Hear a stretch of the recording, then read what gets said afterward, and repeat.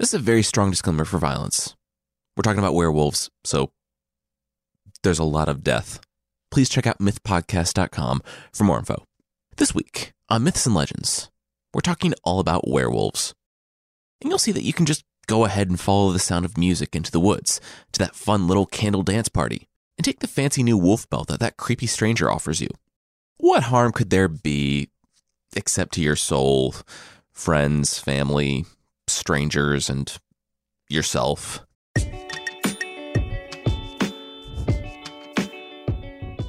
This is Myths and Legends, episode 87, The Lost.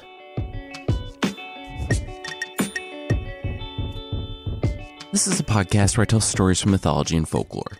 Some are incredibly popular stories you think you know, but with surprising origins. Others are stories you might not have heard, but really should.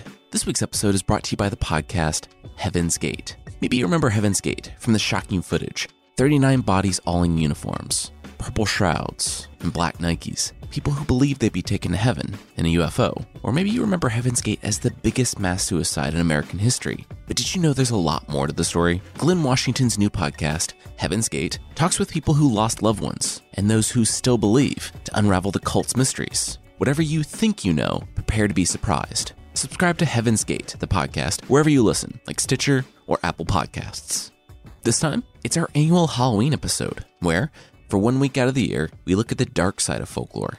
Our first one was on doppelgangers, the supposedly true stories of our grim and ghostly doubles that travel the world and foretell our doom. Then, last year, it was urban legends, the modern version of folklore, where our fears about modern life are transformed like a 21st century grim fairy tale. And this year, we're talking about werewolves. I'm going to be honest with you. I almost did a werewolf episode for my first Halloween show, but I just couldn't stomach it. Where the last two Halloween stories have been more creepy than gory, this one is full-on gore, in a way that only stories from the Middle Ages can present. The stories today aren't like some monsters in the dark forest, but they're the ones that could be sitting right next to you. It could be your friend, your spouse, or simply a stranger who has a monster lurking inside.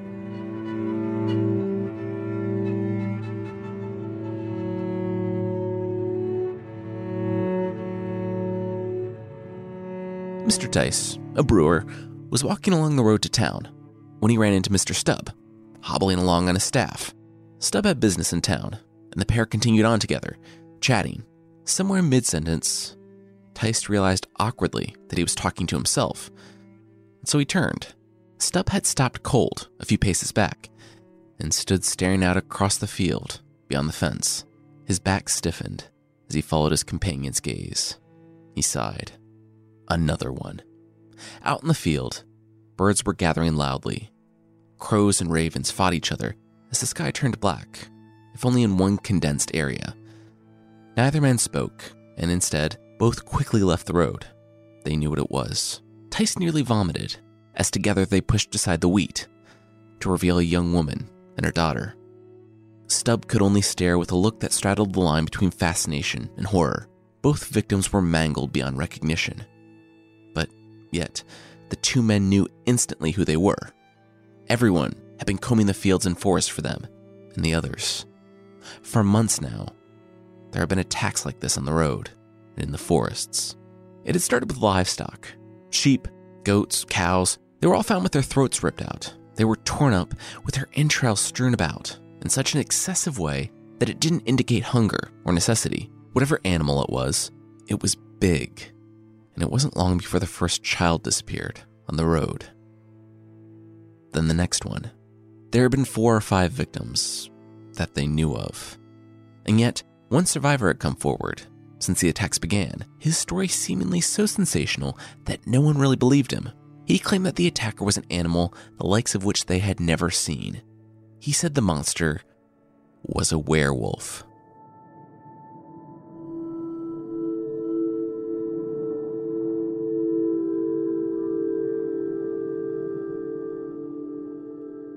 For 25 years, the attacks continued.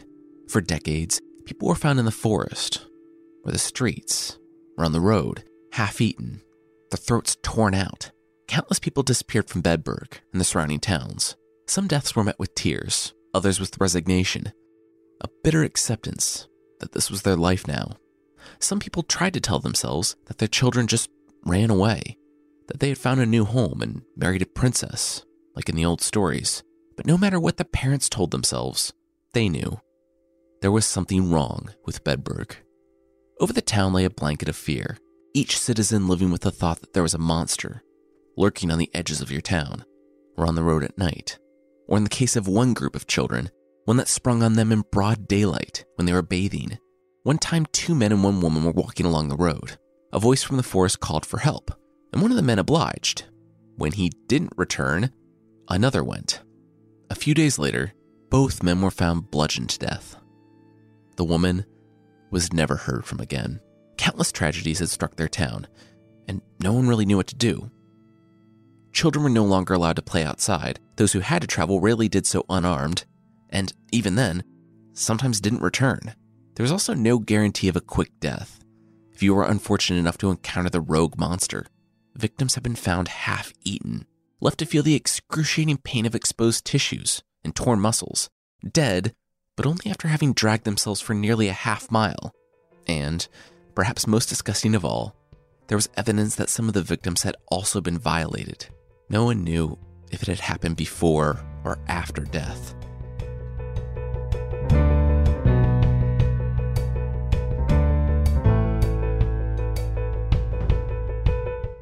That was it. The thing had terrorized them for too long. No one knew what to do until, on the edge of town, in broad daylight, the monster strayed too far.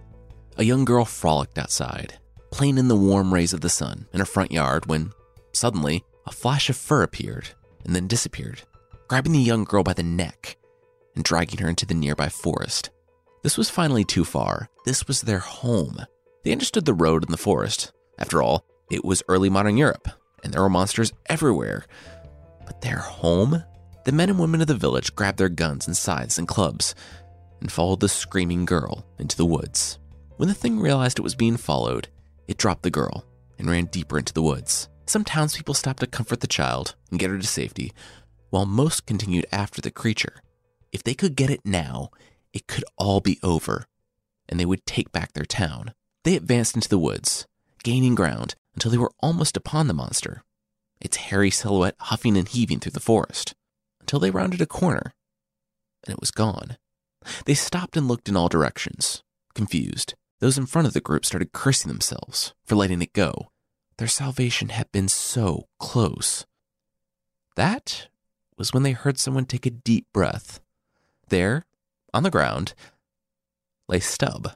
The old farmer was sweaty and breathing heavily, not 10 feet away from where the wolf had disappeared.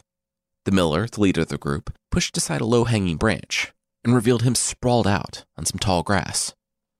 Stub winced before a wave of relief washed over him. It was just a man pointing a gun at his face. Stub laughed and glanced around nervously. "The wolf," he said. "The wolf had been after him. The one that everyone was going on about? It was just here." He had dove under cover and the monster had continued on, like, the other way. The miller lowered his gun. It wasn't the wolf. It was just Mr. Stub. The old farmer could never have done it. The guy had to be in his mid-50s by now, and he was missing a hand.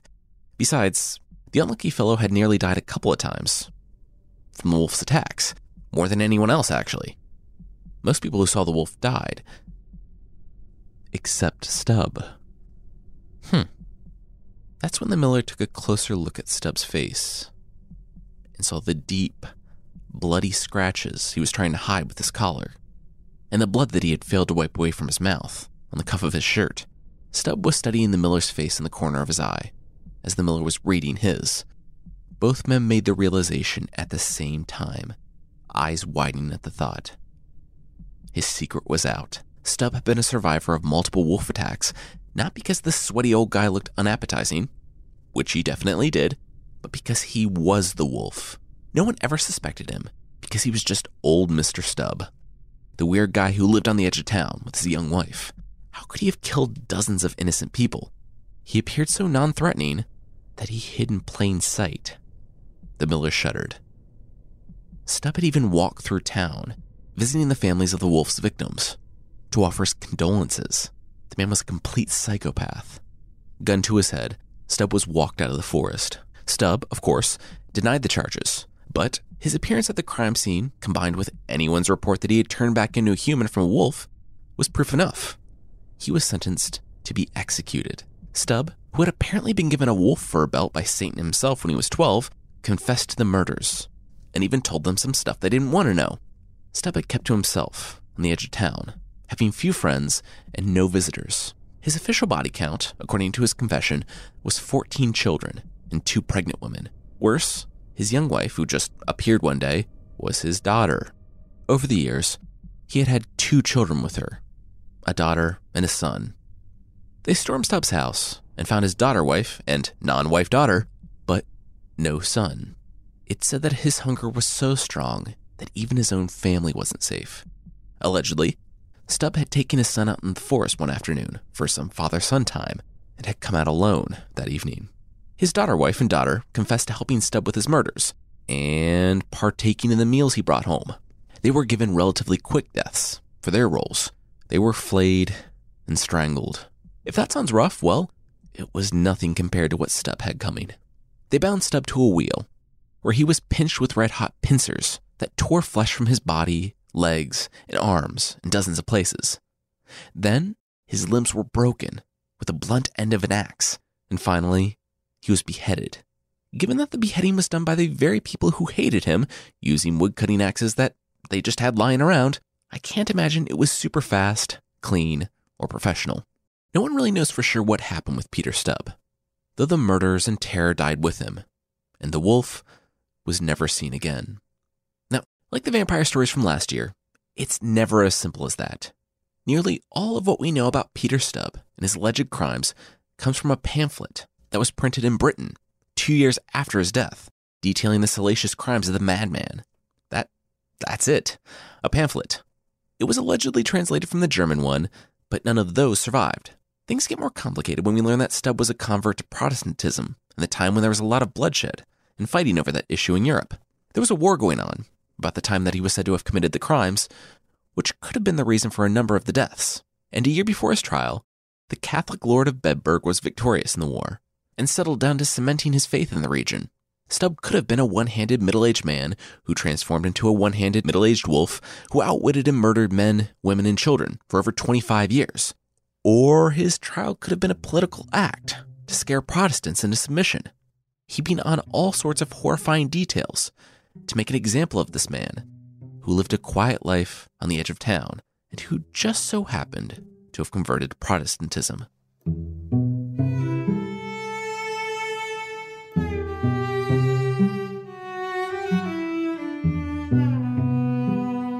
We're going to take a deep dive into lycanthropy lore, but that will be right after this. All right, now back to the show.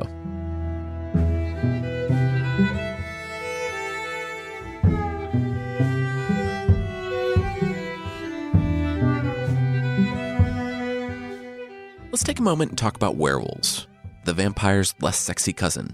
While the vampires are seductive, scandalously swapping bodily fluids, werewolves are wild and monstrous in a different, completely messed up way. I'm going to be honest with you. It kind of seems like the excuse of, I turned into a wolf and couldn't help it, is just that. An excuse to do some really heinous things. Unlike popular movies, and a lot like the vampires we covered last year, there's no one way to become a werewolf. But instead, you can become a werewolf through sorcery, by thinking that glass of human blood looks oh so refreshing, thinking bad thoughts, eating another person, thinking about eating another person, because the devil gave you a fancy belt and you saw no problem with trying on the devil's fancy belt, because one of your family members was a werewolf at some point, drinking rainwater out of a wolf's footprint, sleeping outside on a summer night with the full moon shining on your face on a Wednesday or Friday, being excommunicated by the Roman Catholic Church in the Middle Ages, doing mushrooms and putting on a wolf cloak before battle, because you went hunting with your father who was also your uncle and thought those wolf cloaks that you stole looked nice, or because you tried to feed a human to Zeus. In doing research for this episode, I came across quite the range of werewolf stories. There were stories that told of lands in Eastern Europe, where werewolves have lived in the forest for generations, keeping to themselves unless someone ventured out into the forest and tried to set up a house, in which case the werewolves will break in, eat you and your family, and drink all your beer. Yes, that's explicitly stated. One such werewolf had become a servant of a local nobleman and When asked about his weekend plans, he casually mentioned transforming into a human-wolf hybrid and killing anything slower than himself. The wife of the nobleman laughed it off. But he turned to her, ignoring his station, and with a completely straight face, explained that he was serious. She kept laughing. How could that be? If he was serious, he should show her. Side note, if someone is dead serious that they're a werewolf, don't ask them that question. The servant grinned, and he told her to look out across the moors. And he left. Even though it wasn't visible to the people in the room, within seconds, the quiet room filled with sounds of tearing and snarling from below. Then, a massive wolf shot off across the field outside the castle, heading straight for the tree line, howling as he ran. The castle was, of course, prepared for wolves and had their hounds ready when the strange creature arrived on the scene. The baying of the dogs interrupted the wolf's howling. And even though the wolf ran, the trained hounds were faster. They were almost out of sight when the noblewoman saw the hounds catch the wolf and tear into its face. She laughed and asked where the servant was. No one knew, and she shook her head. Of course, he had seen one of those massive wolves wander near the castle, and he lied to get a night off. He would be worse than fired if he had the nerve to return. It was 2 days until she caught sight of him outside. He saw her, but pretended he didn't. She knew it was out of shame, and though it was unbecoming of her to stoop down to address a servant as such, she confronted him about the stunt. He wasn't contrite, but he also wouldn't turn to face her. When she demanded he turn around, she saw why. His left eye had been torn out, and half his face had been mangled. It was as if he had been attacked while running from hounds. I also came across stories of people being ruled over by werewolves. One was named Albertus Pericopsius. He pressed his people too hard and basically stole cattle from them. One time, upon returning from a trip, he found that his cattle had all died, and he yelled out to God, tearing his shirt and blaspheming, saying that if God wanted to destroy his, ill-gotten livelihood, then he should just take his life too. Go on, God, take your best shot. Now, if you're a parable waiting to happen, like an unjust ruler getting his comeuppance, don't challenge God to double down on the punishment, because God will do it. The ruler winced and shouted out in pain as he began sprouting hair. His teeth grew and ripped through his gums, and his clothes shredded as he transformed into the wolf he always was on the inside. Consumed by hunger, he ran to the dead cattle and began eating them. Hours later, after he had consumed his fill of rotten flesh, he transformed back into a human. Not only was he now naked and stuffed and covered in decaying cow bits, but his wife, who had been watching from the house the whole time, died of fright. Another ruler was also known for pressing his subjects too hard. He was blinded just how cartoonishly evil he was in dragging off an elderly widow and her granddaughter's last cow. I can picture God rolling his eyes and hitting the man with some werewolfery, which is an actual word. Well, almost. This guy was mostly transformed into a wolf. You see, he was like a normal big wolf, like a dire wolf, all except for his head. For the rest of his life, he walked around with a body of just kind of like a big dog, but the head and sense of a human. Not only did he have all the drives and desires of a wolf, but he was aware of it too. Around the time of Peter Stubb, there were other stories. In France, it was kind of a really hot time for werewolf trials, and the details grow dark and also really weird. One starts with a guy losing some sheep. He was out searching for his lost flock in the middle of the night. Remember, for people of the ancient medieval times, livestock meant livelihood, and so to lose the whole flock was not a cost most people could deal with. Thus Pierre, as he was known, broke several rules of myths and legends in a single night. 3 riders, their faces covered and clad completely in black, claimed that their master knew where the sheep had gone. If Pierre swore instant and irrevocable loyalty to him, then he would find his sheep tonight. After asking precisely 0 questions, Pierre swore that he would be loyal to their master, still not knowing who their master was. The strange beings rode off, and moments later, Pierre spotted the sheep. The next night, on his way home, Pierre turned a corner and immediately heard the hooves, hot on his trail. It was one of the men wearing black again, riding up to him with a message. "Oh, you know that master you swore loyalty to last night? He's the devil, and we gotcha." Pierre shrugged with a, "Oh, you got me, looks like I'm a devil worshiper now," look, and followed the creepy rider into a clearing where people were dancing with candles. Noted that it was odd that he didn't notice the gathering earlier, with it being dark, and these people were obviously having a candle party not that far away. There, he kissed the weird rider's hand, renounced Christianity, and swore allegiance to Satan. before you think it, no, I'm not embellishing this at all. And if it seems very on the nose, well, it is. This is all from Pierre's testimony at his trial. Werewolf trials were a subset of witch trials, where the accused were charged with being werewolves, either with potential political motivations, as was a possibility in the case of Peter Stubb, or, as was the case in some Eastern European countries, that people practiced religions different than the prevailing Christian religion at the time. And the authorities were either unwilling or unable to understand the difference between a non-Christian religion and witchcraft. So when property was damaged or livestock or people killed, they were the first suspects. I found some of the more interesting stories for today, but werewolf stories basically boil down to a bunch of deaths happening, someone getting arrested, that person actually being the perpetrator, and a bunch of brutally violent descriptions before the person is convicted of lycanthropy and is usually slowly and sadistically executed. There aren't really easy answers as to what's going on with really any of these trials, except to say that people probably didn't turn into wolves. It's also a possibility, in Pierre's particular instance, that confessing to being a werewolf and the "aw shucks, the devil made me do it" defense might have fallen under a different court's jurisdiction, and things might have gone better than just straight out saying you're an incredibly disturbed serial killer who has murdered dozens of women and children and maybe eaten parts of them too. And that's what Pierre allegedly did. Over the course of the next few years, little children began disappearing. Others were found mangled, and those who survived spoke of a creature that was the size of a man with hair like a wolf. According to Pierre, he became a regular at the devil-worshipping candle dance parties, and the creepy guy, named Mitchell, gave him an ointment for when he really wanted to cut loose. When he rubbed it on his body, hair popped out, his hands and feet turned to paws, and he wasn't sure about his face. He didn't have time to look into a mirror. Pierre informed the court, after he was arrested, that it took even the most seasoned werewolves a few days to recover from the transformation. Not him, though. He'd be back to 100% in a couple of hours. He also could transform with his clothes, so that's why he never ended up naked, like most werewolves. Apparently, he thought his murder trial was an appropriate time to brag about that. For all the work that went into his defense, the court didn't buy it, and Pierre hung for his crimes.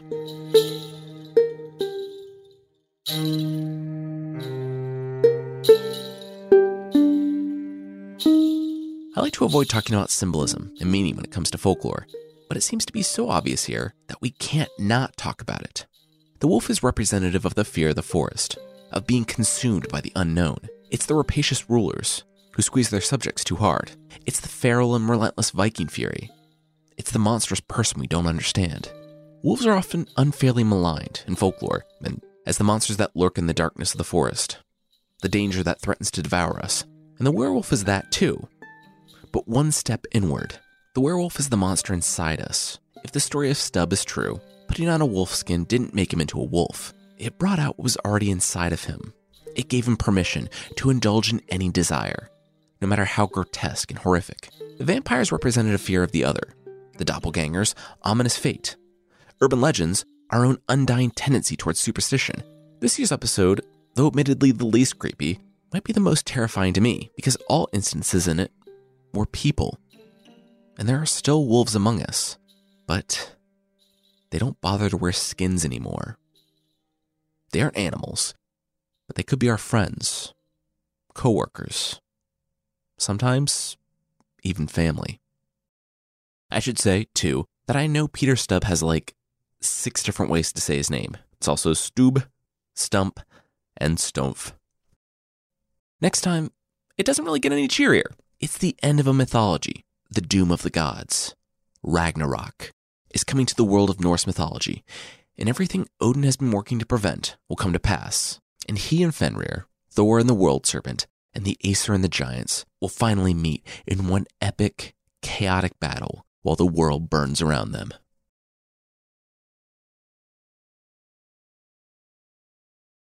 There's an extended creature this week. This time, we're talking about La Llorona from Mexico and Central America.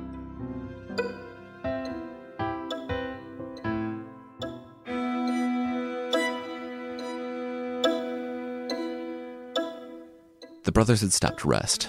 They had gotten in a fight with Mom. Again. They grabbed the packs that they always had at the ready and left before sundown. Now, as they sat on the rocks by the river, they didn't know what else to do. They had no money, no food, and no place to go, and they were now reconsidering in the darkness the rash act that had seemed like such a good idea in the evening light. It was the younger brother that relented first, suggesting that they go back home. This wasn't the way to solve their problems. The elder brother shook his head and tossed a rock into the river. Then, the elder brother froze and slowly turned around to see nothing. He had heard it, though, unmistakably. Footsteps on the dirt behind him in the dark. Then, the weeping. It grew louder and louder as the elder brother became paler and paler. His whole body froze, locked in place. Tears began to form in his eyes, and he nodded. The younger brother, who didn't see or hear anything, was confused. The elder brother began shaking, then nodded one final time before he clambered to his feet. He left his bag, his brother, everything, and took off in a run in the direction of his home. The younger brother, left on the riverbank, sat startled and confused. He had no idea what just happened, but he guessed his brother had seen reason. That was when he looked down at the bank. That was odd. In the shadows, he saw an indent from where his brother had been sitting, and his own footsteps as he ran back home. Those weren't the only ones. There was another pair of footsteps coming from the river. Ones that stopped right behind where the elder brother had been sitting. The younger brother gasped. La Llorona, the crying woman. He stumbled backwards, away from the footsteps that hadn't moved, and raced off in the direction that his brother had gone.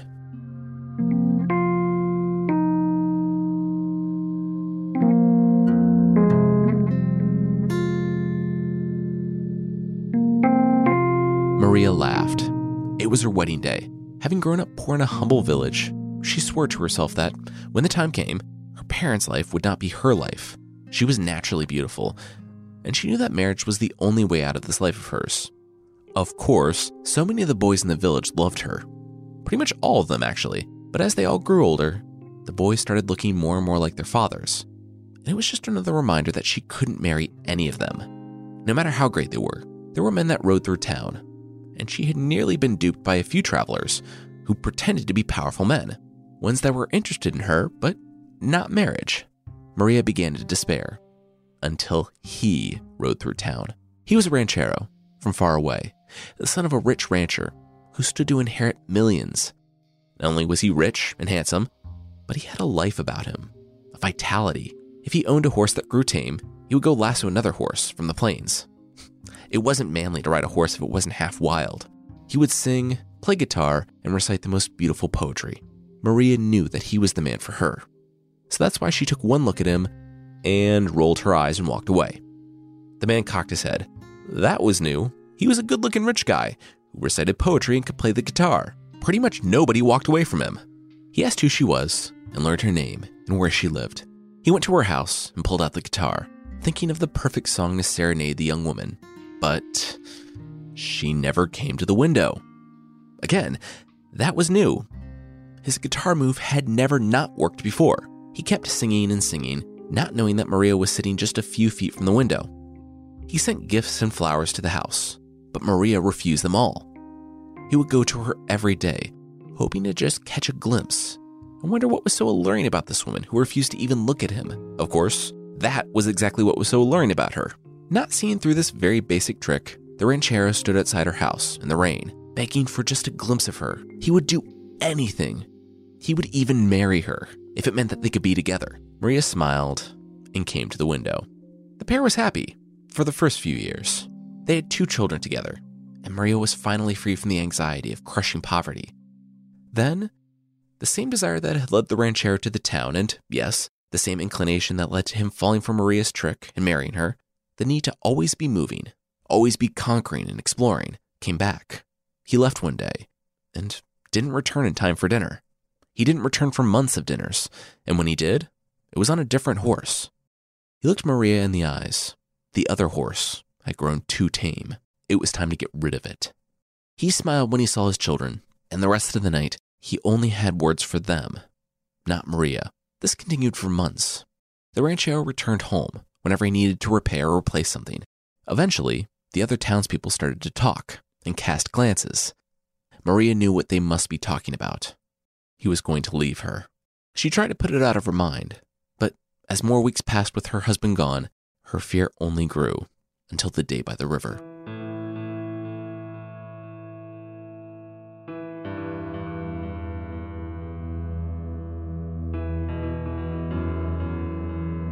She was out with her children, both young and innocent. They were down by the river, splashing on the bank when a carriage approached. A well-to-do woman looked down at the kids, and then, from the other side, a smiling face popped over the roof. It was her husband. He called hello to his children and told them that he would pick them up when he returned home later that day. He didn't even look at Maria. The ranchero gave the order, and the driver sped on. The two children laughed and danced. They were going to get to ride in a carriage. They had never been in one before. They were so excited. Wasn't their mother excited too? They would all ride off together as a family. But Maria was weeping. She knew exactly what this meant. The children asked what was wrong. Wasn't she excited about their father? He was back. They kept pulling and poking and asking about their father, and why the mom was crying, and why she didn't like their father. He was so much fun. Unlike her, he never told them that they couldn't do fun things. He always came home with gifts. She was probably the reason why he was always gone. Why was she crying? The mother clenched her fists and teeth and screamed at them to leave her alone. She pushed them back, hard. She heard one splash into the water, then the other. She sat there and sobbed. She was losing her home, her husband, and he would take the kids. He didn't care about them. He didn't know anything about them. She took a deep breath and calmed herself. It was bad, but she was honestly expecting something like this. She would move on. She still had her children, and she would make a life for herself and for them. She wouldn't give him the kids. She was stronger than that. She wiped her eyes and nose and stood up, trying to apologize to her children. But they weren't there. She spun around. They weren't on the road, weren't in the hills. Then a chill. The water. She remembered the splash when she shoved them. No, they couldn't swim. She looked into the water. Nothing. Her eyes darted downriver, and she saw her children struggling in the water, crying, their screams only muffled by the river water filling their lungs. They gave her one final look of confused panic before their heads dipped under, and they rounded the bend in the stream. Maria was already running after them, telling herself that this wasn't possible. She hadn't meant to push them in the river. She thought they just fell on the bank. 5 minutes ago, they had been walking together happily as a family. They were all that she had left now. She skidded around the bend in the road to see nothing. The river turned into a little waterfall that dropped onto rocks and rapids. Maria dropped to her knees and broke down. They were gone. Maria spent the entire night weeping, calling out to her children by the river. The next day, her own body was found, laid out on the smooth rocks by the river. The town mourned the tragedy. It was that night, though, that everyone thought they heard something on the wind. At first, it was hard to tell, but then came a voice, weeping and calling for her children in the night. Reports began to surface of a woman, clad in white, the same color Maria had been buried in, roaming the riverside and searching for her lost children. That was one thing, but after that came the disappearances. It wasn't common, but every now and then, the children playing down by the river at night would simply vanish. I'm not sure there are any actual recorded instances of this, but it's part of La Llorona's story. The legend goes that when Maria arrived at the gates of heaven, she was turned away unless her children were with her, so she travels through the night, looking for her children, and if any come her way that could help her dupe St. Peter into letting her into heaven, she decides to try her hand at that. There's an alternate version, where the woman is La Malinche, the Aztec interpreter and slave given to Cortez, the conquistador, who later became the mother of two of his children in the late 1500s. When the crown wanted Cortez to return to Spain, they sent a beautiful Spanish noblewoman to persuade him. He agreed and planned to take his children with him. Malinche, however, realized that Cortez didn't actually care about her and lamented just how thoroughly she had betrayed her people by helping Cortez. And so she dragged the babies to the lake by modern-day Mexico City and stabbed them. The conquistadors found and murdered Malinche, and there her spirit remained, wandering the streets of Mexico City and spreading her anguish to all who heard her cry. La Llorona is an extremely widespread legend. In fact, we get a request for the story at least once a month. When people ask me to tell Mexican folklore, it almost always includes a mention of La Llorona. She's a boogeyman, or boogie woman, who keeps children away from the river at night. But there's also a subset of stories that are different. In those, La Llorona shows up at times when families are at odds with each other. And she scares people, oftentimes not children, but rather teens and young adults, back to their parents. And that way she's not a monster, but a sad, broken woman, trying to get people to return home and repair their relationships with their loved ones in the way that she can't, while they still have a chance.